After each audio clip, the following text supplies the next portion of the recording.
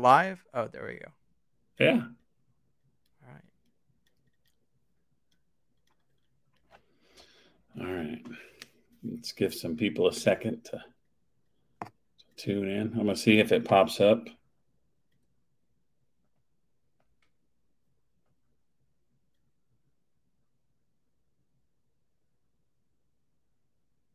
Oh, yeah. All right.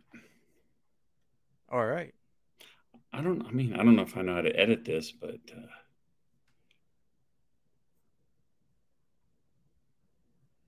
anyway, let's get started. Let me see. Let me do this.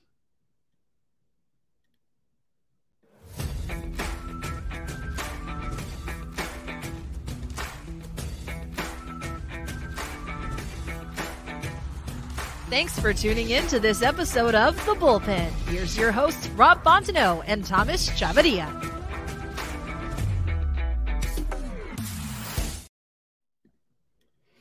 All right.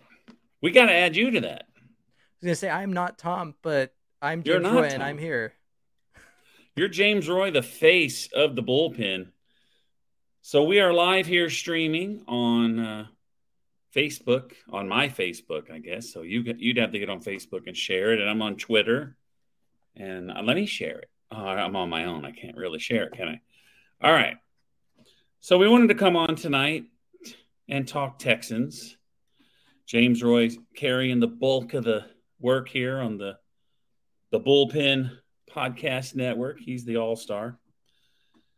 All right, so the first thing I want to talk about, I wonder if we should talk about other things before we get to Love You Blue to give people time to come on here. I mean, I'm open to talk about anything as long as it's Texans. Yeah, you do like the Texans, don't you? All right, so let's talk about this. Top 5 Texans quarterbacks. I read the story. I'd love to get your opinion on it. All right. So we'll start at the bottom. Number 5, Sage Rosenfeld. 2006, 2008, 6-4 record. That's what they have as the 5th best quarterback in Texans history. That's about on par for what I'd expect, honest. I mean, Sage, his biggest moment was being flipped in like a helicopter in the air by the Colts twice. The Sage copter, right? Y'all said that in the draft show. Yeah, so I mean, I'm not surprised by that. I could imagine there's probably better options, but I don't know. His importance to the history of the franchise and where he stepped in and what he did, I could see it. I think there were some honorable mentions, but I didn't get those. I should have. But I figured the guy at number 5 only played 10 games. That it's going to be pretty slim pickings. Yeah. So let's go to number 4. Ryan Fitzpatrick. That's definitely on my list. I mean, I would put Fitzpatrick. That's the first thing I thought of was Fitzmagic. And even though it was a short time, he had a habit of going into teams and just showing up and playing his best football for at least a couple games before, inevitably teams figured him out. But yeah, I mean, Harvard grad, an intelligent guy. Oh, yeah. What's not to like? 6-6 record overall. He does have a franchise record. Do you know what record that is? I don't know. Longest passing play? No. 6 touchdown passes in a game. Okay. That was up high on my list of things that were likely to happen in one season. Yeah. It's like, what can a guy do that happened in one season? All right, now we get to the original Texans quarterback, which when I think about this guy, I remember a commercial that came out. Could have been a Snickers bar. I can't remember. But it was David Carr and a center, and there was no offensive line. They hiked the ball to him. He gets sacked. Number 3, David Carr, 2002 to 2006. Super Bowl champion, David Carr. Well, yeah. It worked out for him. Went on and backed up Eli Manning in the Super Bowl a couple of times. So 2002 to 2006, 22 and 53. I mean, I always thought David Carr would be number 3 on this list. There's obviously 2 quarterbacks ahead of him, and then I feel like 4 and 5 are just whoever you liked the most because I mean the franchise has legitimately not had a lot to choose from when it comes to like starting caliber quarterbacks that you could rank on this list. There's some people that might put Davis Mills at 4 or 5, and I wouldn't blame them for it because in the short time that he's played, as bad as it has been, he's still one of the more one Yeah. of the better quarterbacks that's behind those 3. I think you could put him on there at 5 and nobody would even notice. Nobody would even care. Pretty much. Number 2. Now that we get to this, okay, now that we get to 1 and 2, this is where I want to hear your opinion and we'll compare it to what is on this story. I wish I would have wrote down who wrote it. No, yeah. I mean, this is the part where it gets controversial. Even a lot of fans don't want to put aside how they felt about Deshaun.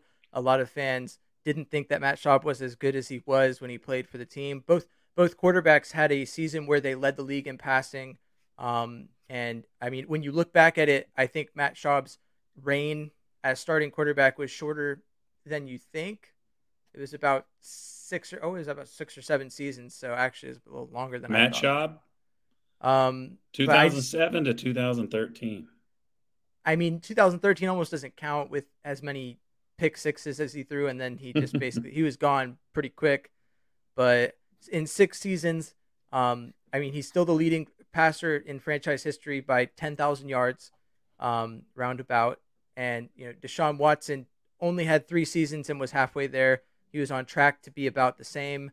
So I think that when you look at the two, you have to give it to Matt Schaub for the importance that he had to the initial success of the franchise, the initial postseason success, what little of it there was.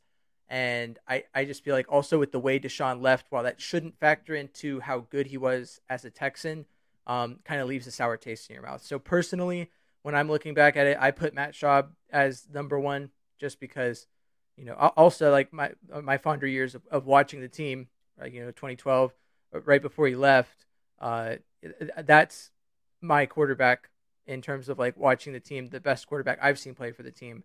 I think that if Deshaun Watson had stayed even a year longer, he'd probably be number 1, honest. But, like I said, hit sour taste in your mouth from watching him leave, even though you're not probably supposed to factor in the off-field stuff to your rankings. But I'm going with Schaub at 1 personally. All right, Deshaun Watson, 28 and 25 record, 1 and 2 record in the playoffs. Should have been 2 and 2 at the minimum. They blew that game to Kansas City. I mean, and that's just saying they lose the next game, but it could have been better. You could say it should have been 0 and 2. I mean, when you look back at the Buffalo Bills game where we came back in and won it, I don't think that it was Deshaun Watson that necessarily sparked that comeback. I think we were 1 play away from not winning that. I remember watching that game, and I'll tell you, I turned to my dad right before the big play that turned the game around. J.J. Watt breaks into the backfield and sacks Josh Allen and ends a drive that should have been a touchdown, gives the Bills a field goal, and that's when the momentum turned. It's the same thing that happened in the Chiefs-Texans game where Bill O'Brien considers going for it on a 4th and short and instead kicks the field goal. Momentum changes. And so I think that J.J. Watt really sparked that comeback. I'm not going to deny Deshaun Watson's role in doing his part to get us back in that game. There was definitely, a lot to contribute to him in that game. But I would say you could almost, like without that sack, you could very easily say Deshaun Watson should be 0-2 in the playoffs. So next time we could just do our own story. Top 5 Texans of all time. Because you talked about J.J. Watt. I'm pretty sure he's going to be number 1, but I'd like to hear the top 5 of all time is. We could do any position. It doesn't matter. I'll Pro Bowler, 3-time Pro Bowler, Deshaun Watson. That is one thing he's got on Matt Schaub is Pro Bowl appearances for sure. Matt Schaub, 46 and 42. He's 2 games above 500. Deshaun Watson, 3 games above 500. Matt Schaub, 500 in playoff games, 1-1. 2-time Pro Bowler, 2009, 2012. And that's when you said you started watching him, 2012? So, I mean, I've been a fan of the team since 2002. and followed through the years. But like that's when it got fun to me to watch the Texans. Like you know how it was when the Astros were like losing 100+ games. You'd tune in and watch the games, but like you weren't exactly like, oh wow, gee golly, I'm excited to go watch the Astros play. It's like A's fans right now. You're like, okay, this is my duty as a fan to watch this team play, and I may or may not enjoy it, but I love this team, so I'm going to do it. And then in '09 was really the earliest season I can remember being like, wow, I'm excited to see what the Texans will do. This is a team that can contend. All right, so you agree with the top two. The rest of the three could be however, but not bad. So anyway, do you think you can guess how many starting quarterbacks the Texans have had in 21 years? I could guess. Let's see. If I remember correctly, there was 12 different starting quarterbacks when DeAndre Hopkins was there. At least early on, there was a stat that was shown at a game to show, and it's one of my biggest selling points on DeAndre Hopkins. I know a lot of people have a bad view of him since he left the franchise. Personally, I don't really put that blame on him. No. And people will tell you that he's washed because he signed with the Titans. I don't necessarily buy that yet. But DeAndre Hopkins was incredibly successful with varied quarterback play, which was to me one of his biggest selling points and why I thought he was incredibly underrated when he was with the Texans. So if I go from there, I look back, there's 2 or 3, 1, 2, 3, 4, 5, 6, and then plus 12, 18. I'll just round it out at 20 as my guess. You're amazing, sir. It's been 19. Ooh, all right. Wow. So the Texans drafted 9 quarterbacks, and then they drafted C.J. Stroud this season. He was number 9. So are we counting C.J. Stroud in the starting quarterback total, or he hasn't started for the team? So technically, no, I don't think so. Okay, so technically, if he starts week 1, then I'm Then right. you're right. Yeah, yeah. He was the 9th one they drafted. They keep trying to get him. I think they had the guy they needed with Deshaun Watson, but things happen. And it's to speak to that, it's amazing to see. I think people don't quite understand the magnitude of in 2021, everything happens with Deshaun Watson. He sits a whole season. We trade him the following off season, and we're about to enter our 3rd season without Deshaun Watson. Or sorry, 2nd season. I'm getting my math mixed up. No, this will be our 3rd season removed from that situation breaking. And most teams, if they lost their future franchise quarterback and were just, traded away number 1 wide receiver, broke down the team entirely, and basically not by any fault of their own, or I shouldn't say not by any fault of their own, but not ideally the circumstances by which you enter a rebuild. And then to be where the Texans are right now, I think it's been quite an amazing stretch of team building. And I would equate Nick Casirio's situation to Gary Kubiak's in the fact that the McNairs have been incredibly patient with him. There's not very many people that will get 3 coaches, and this is really his last resort. But D'Amico's success could directly lead to that correlation of a GM that's been given a lot of chances and finally had it pay off. So I'm excited to see what the Texans do this season just because of how far they've come from where they were. All right, so going back to the top 5 quarterbacks, Matt Schwab pretty much has all the career records, and Deshaun Watson has the season records, 4,823 yards, 3 touchdowns. So question number 1 for you. Can Stroud beat these records? I think that in time he can. I think that with the recent discussions on Twitter about whether or not Stroud's even going to start game 1 this season, I understand that a lot of the conversation is just meaningless. I mean, training camp starts in 4 or 5 days, so the Texans have not reached the point at which they should decide. Now, one of the reasons there is concern is that in the short time where Andy Dalton was the starter for the Panthers early this offseason, Bryce Young came in and was within 2 weeks named the starter of the Panthers. So I understand, you haven't seen him in pads and he's not been named the starter. But to some extent. I don't want to say it's worrisome, but I'm looking at it as I'm hopeful that early on in training camp, CJ Stroud emerges publicly as the starter. I'd hope they don't wait too long into the offseason to name him the starter. But to answer your question about whether or not he can break those records, I think he's perfectly capable of it as long as Bobby Slowick's offensive scheme, as long as he can make that work. It's yet to be seen. If I remember correctly, he wasn't exactly the best fit coming into the draft for the scheme, but I mean the offensive scheme is very quarterback friendly, so I would anticipate that he'll have opportunities to break those records as long as he steps up and takes them. Yeah, 4,800, that's a lot of passing yards, but that's the way the game is today. It is, and that's another thing that works in his favor is that unlike, what was it, early on, I'd say early on in Peyton Manning's career is the earliest that we saw like a truly pass-heavy league start to emerge back in 98, and so he's lucky that at the very start of his career, he's entering a league where we're having discussions about, whether or not your kid should try and be a running back because he's not going to make money doing it. And the reason for that is the emergence of a passing league. So he'll have the opportunity. I think he has the tools to do it. It's just a matter of if he takes advantage of it. Just based on what you feel he's going to be at quarterback, how good you think he's going to be, is he going to be good enough to break into this top 5? I think that, like right now, would you think he's better that he's good enough to be on here? Better than Sage, better than Ryan? I think that if he meets expectations this season, if he starts week 1 and he meets expectations, he could very easily be number 4, like pretty much right away.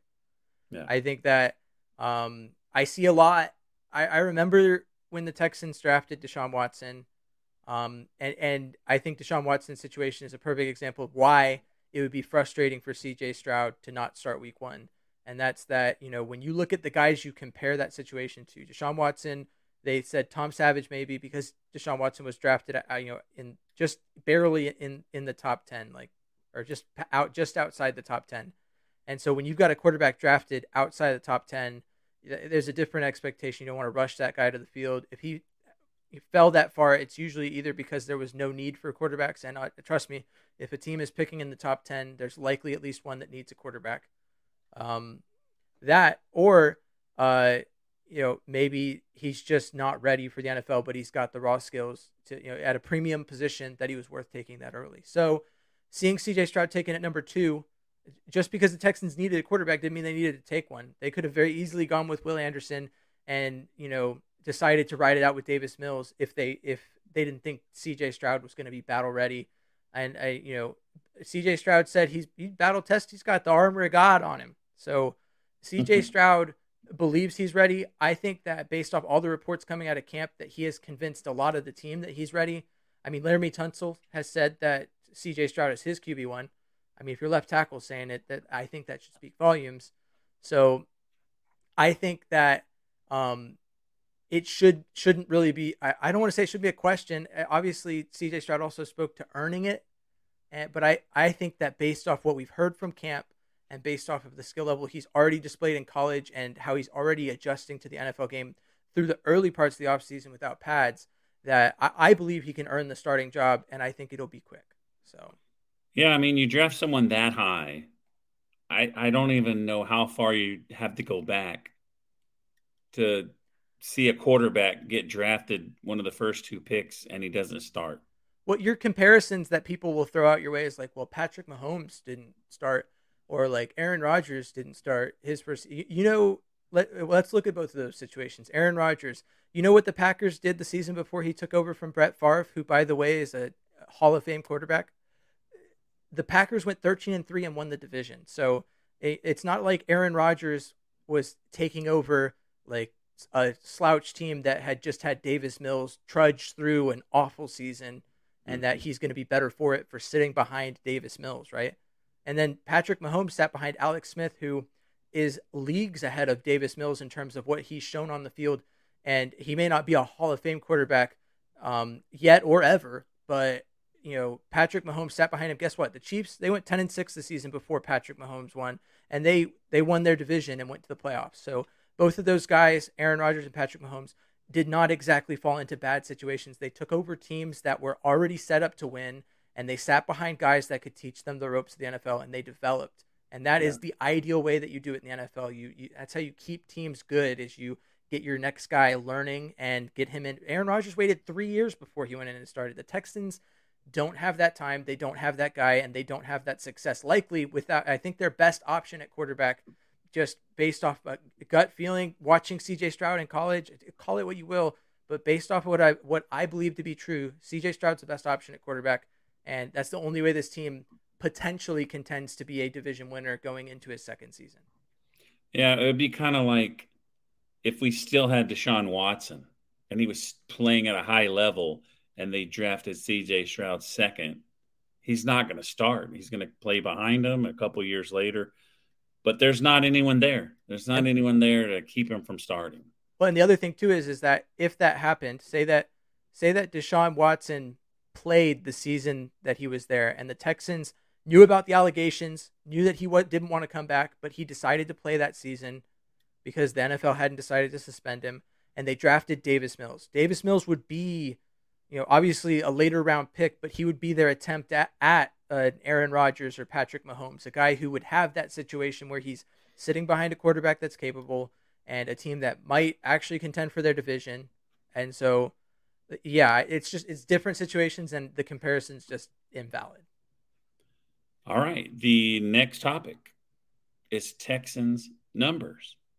And this is not the numbers that you did, which you did amazing predicting the numbers. Congratulations on that.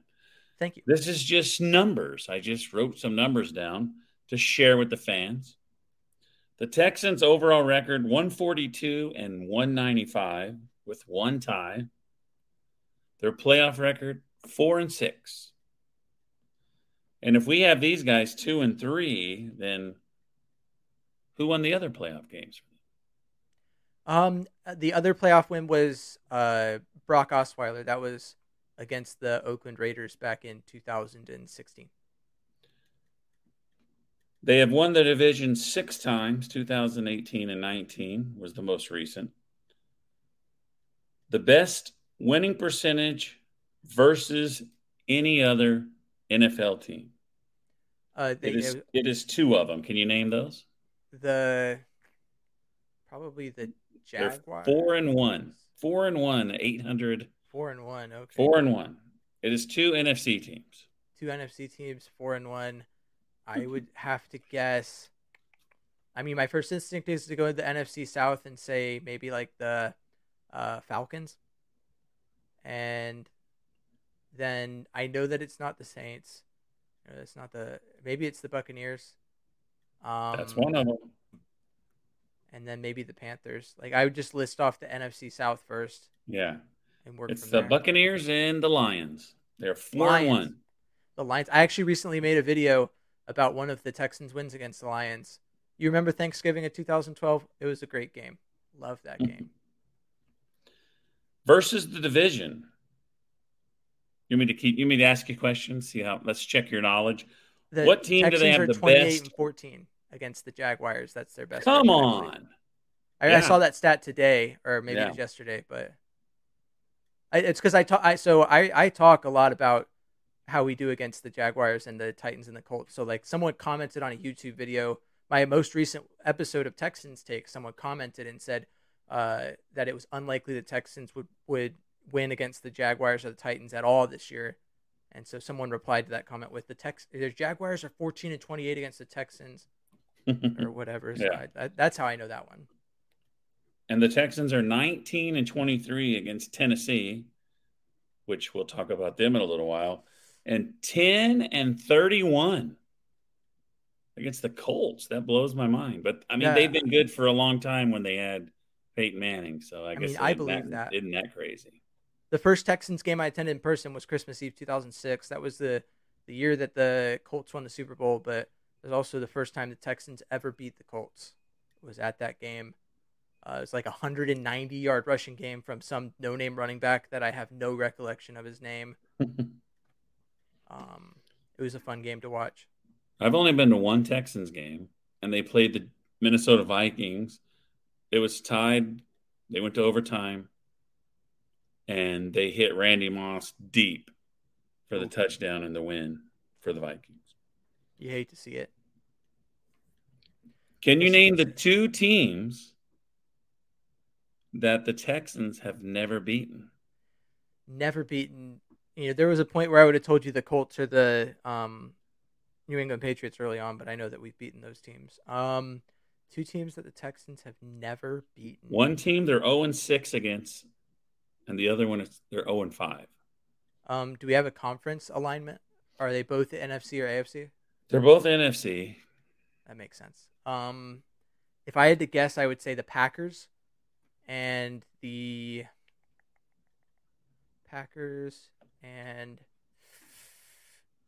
probably the Seahawks. No. Did I get either one right? No. They're 0-6 versus the Eagles. Eagles. There we go. And that makes 0-5 versus the Vikings. I could have sworn we had won a game against the Vikings. I thought about it for a second. I was like, I'm going through the NFC North right now.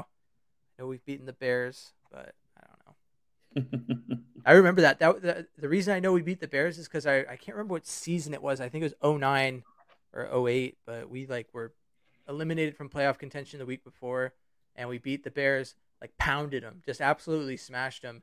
And they were like, if they won that game, they were in the playoffs. And I just remember being so happy that we spoiled their playoff chances.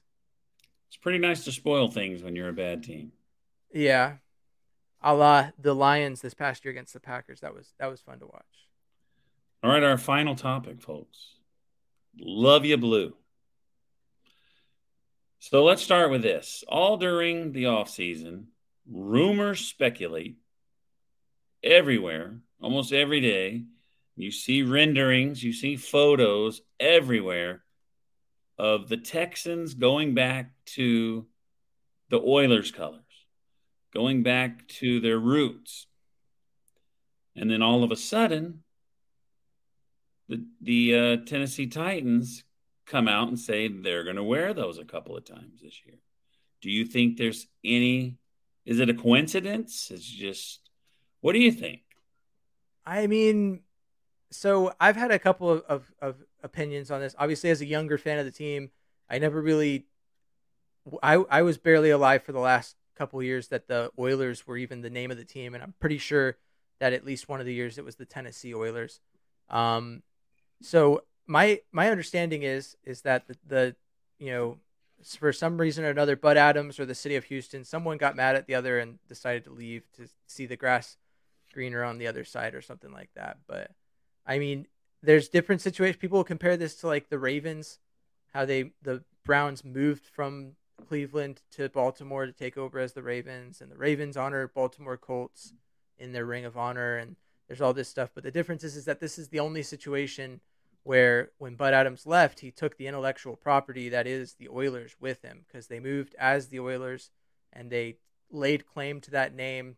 Even when they changed it, they sought to own the intellectual property that is the Oilers themselves. So, I mean, to me personally, I've never felt a huge connection to the Oilers, but I understand why the city has. And I think with this leak of the Titans jersey that they're going to use, the biggest frustration that I identify with, and J.J. Watt even tweeted about it, and some Titans fan tried to question him on why he even cares, as if he hadn't lived in the city of Houston for 10 years and played football there. But anyway, my biggest thing is that they put Luv Ya Blue on the back of the collar, of the inside of the collar.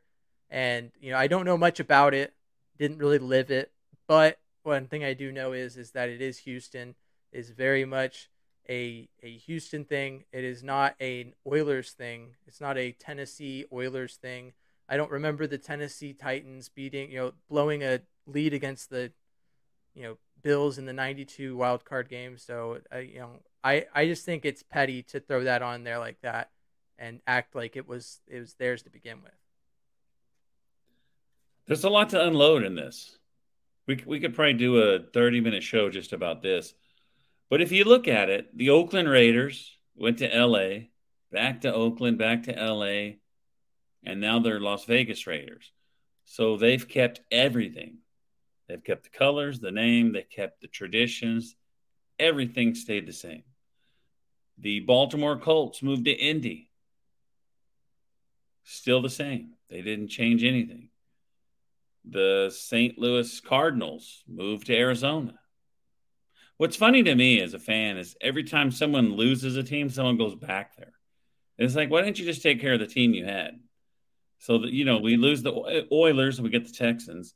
And then the Chargers recently, San Diego to LA. I can't think of any other teams that have moved cities. Can you? Just off the top of your head? Because I have no notes on this. That's just off the top of my head. So I said it earlier, the Browns moved to Baltimore and became the Ravens, but they struck a deal with the city of Cleveland to give up the intellectual property that was the Browns name. And the Browns very quickly, I believe it was within a year, had another franchise in the city, which is interesting to see because they probably should have just given the new franchise to Baltimore. But, I mean, when you look at it, that means the Browns technically have a Super Bowl. They just didn't get it because they gave up intellectual property rights and became the Ravens. But, I mean, my thing is, so, like, I talked a lot about the Ring of Honor when the Texans announced J.J. Watt. I was a little disappointed because I thought he should have signed a one-day contract. He very clearly thought it was just a piece of paper, but that's a whole other topic.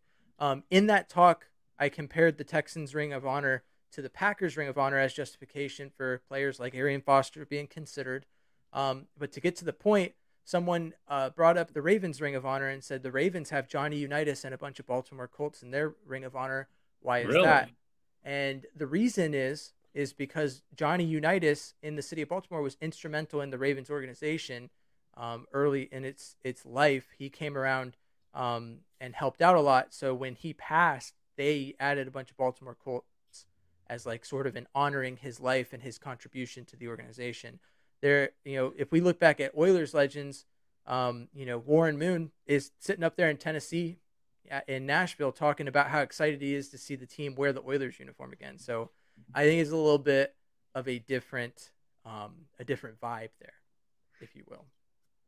So the Tennessee Titans are one of the few, if not, I can't really think of any other ones that moved and changed their names. I know, like you said, the Browns, the city kept the name, the colors, the records. They kept everything, right? And then they did. And Baltimore is a legitimately real franchise with players that have records and all this stuff, but they were like the new team. They had no records. They started all over. Yeah, and that's I looked up. So there are not very many teams that don't have a 10,000-yard receiver. And when I was looking up the stats, that's when I stumbled upon this question of, do the Browns, history and stats count towards the Ravens? And they don't. Derek Mason's the leading receiver with like 8,500 yards, and the Ravens, along with the Browns, are one of the few teams that don't have a 10,000-yard receiver in their history. So, yeah, the Browns are always pretty good. Some people don't know that they were always battling it out in the AFC Championship, but they just couldn't. They had a fumble at the goal line. They had, I think, was it the Steelers? What team had the drive on it? Oh, it was Denver. It was Denver. John Elway. They had the drive. Like, they were really close to getting to the Super Bowl. Then they built a good team that moved to Baltimore, and the worst part is the Ravens and won the Super Bowl with the awesome defense, and that Super Bowl was like probably the two worst quarterbacks of all time. It's not like that took a long time to happen either. Like, understand that, like, I believe it was like 95 or 96 that the Browns moved to Baltimore, and then like 4 years later, they won a Super Bowl. Like, with the picks that they made, and they built like a team that won a Super Bowl with Trent Dilfer at quarterback. Yeah. It seems like they moved to Baltimore. I know it ain't true, but it seems like it. And you just said 3, but it seems like they moved to Baltimore, and then not that season, but the next season they win it all. And then you look in Cleveland, they already have a team.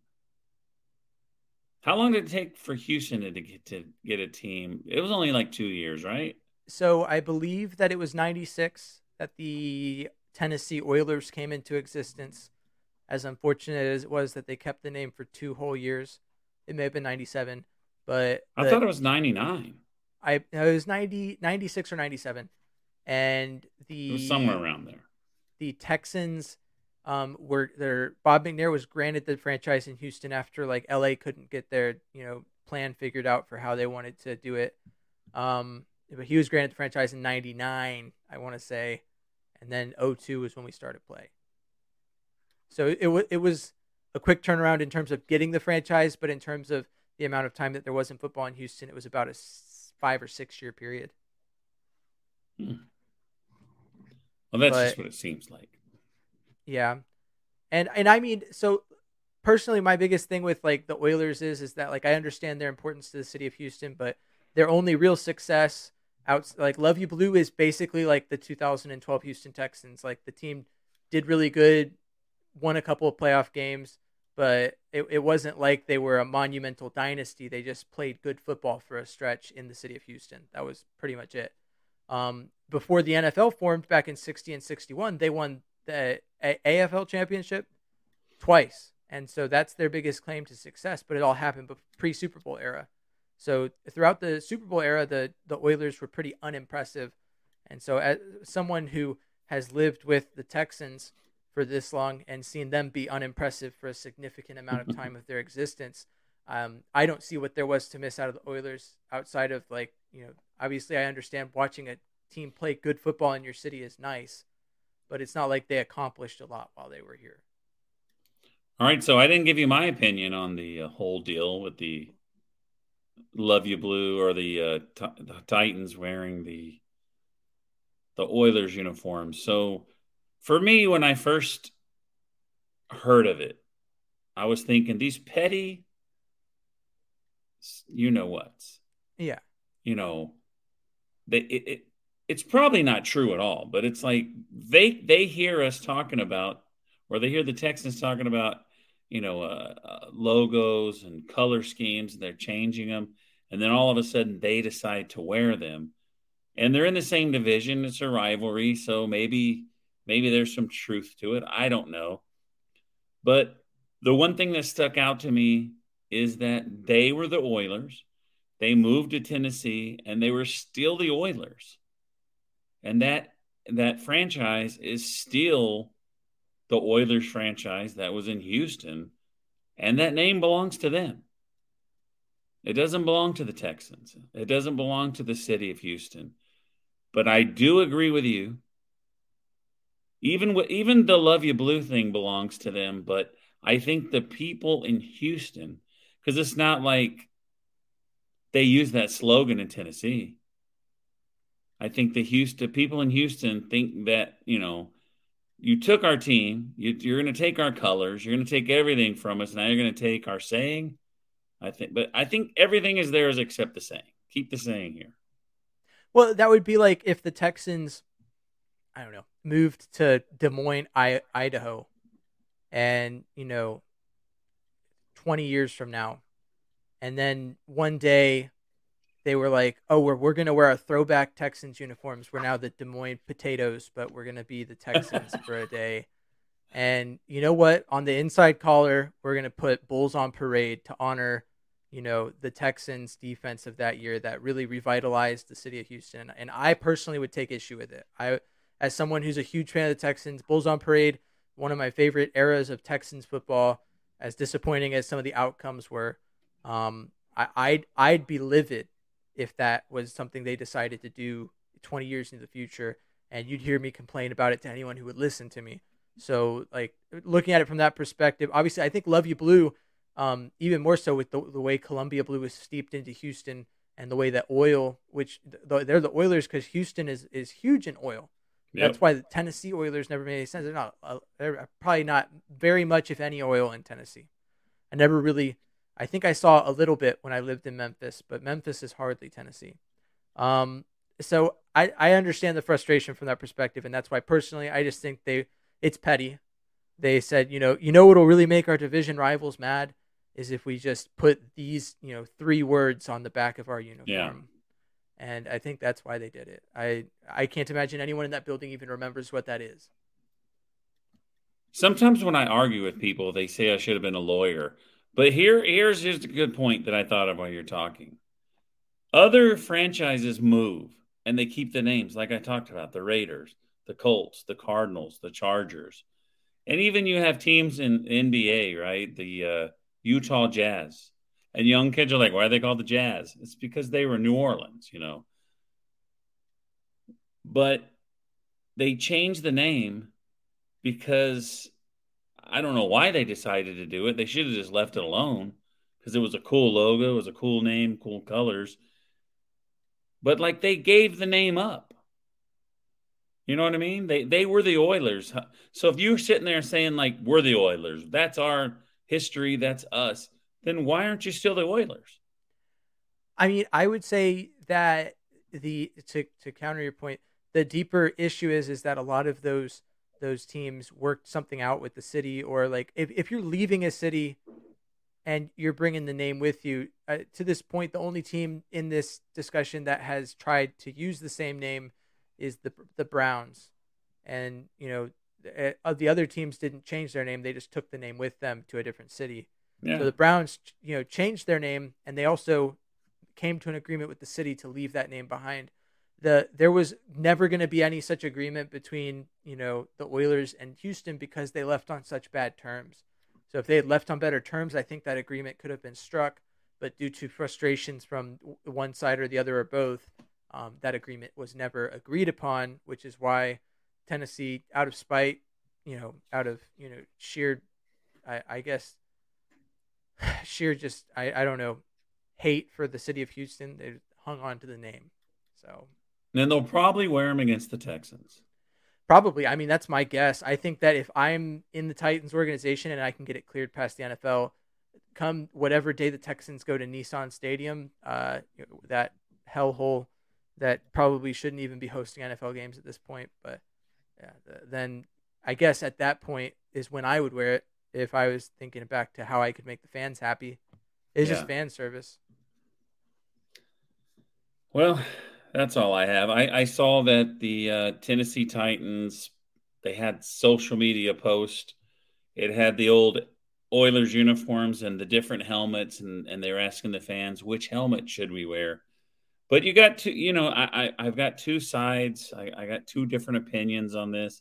It's like that name belongs to them, but now all of a sudden you want to flaunt it and you want to be the Oilers a couple of times a year. I understand that's your history, but you should have just stayed the Oilers. I don't know why they changed it. They're one of the only teams that I know of that have changed it, except like we're talking about Baltimore, and that's because the city didn't want them to take the name Cleveland with them. Yeah. And I mean, there's other cool throwback, like the Buccaneers and the Seahawks have cool throwback uniforms that are just the same team, but just like old, I guess, for lack of better words. Yeah. So like that's cool, but like the Oilers are one of the few teams where are the Titans, the Tennessee Oilers, the Tennessee Titans, whatever. At this point, they're the Tennessee Texans with as many Texans players as they signed onto the team over the past decade. But theirs is one of the only ones that reminisces on a team that no longer exists. All right, buddy, that's all I have.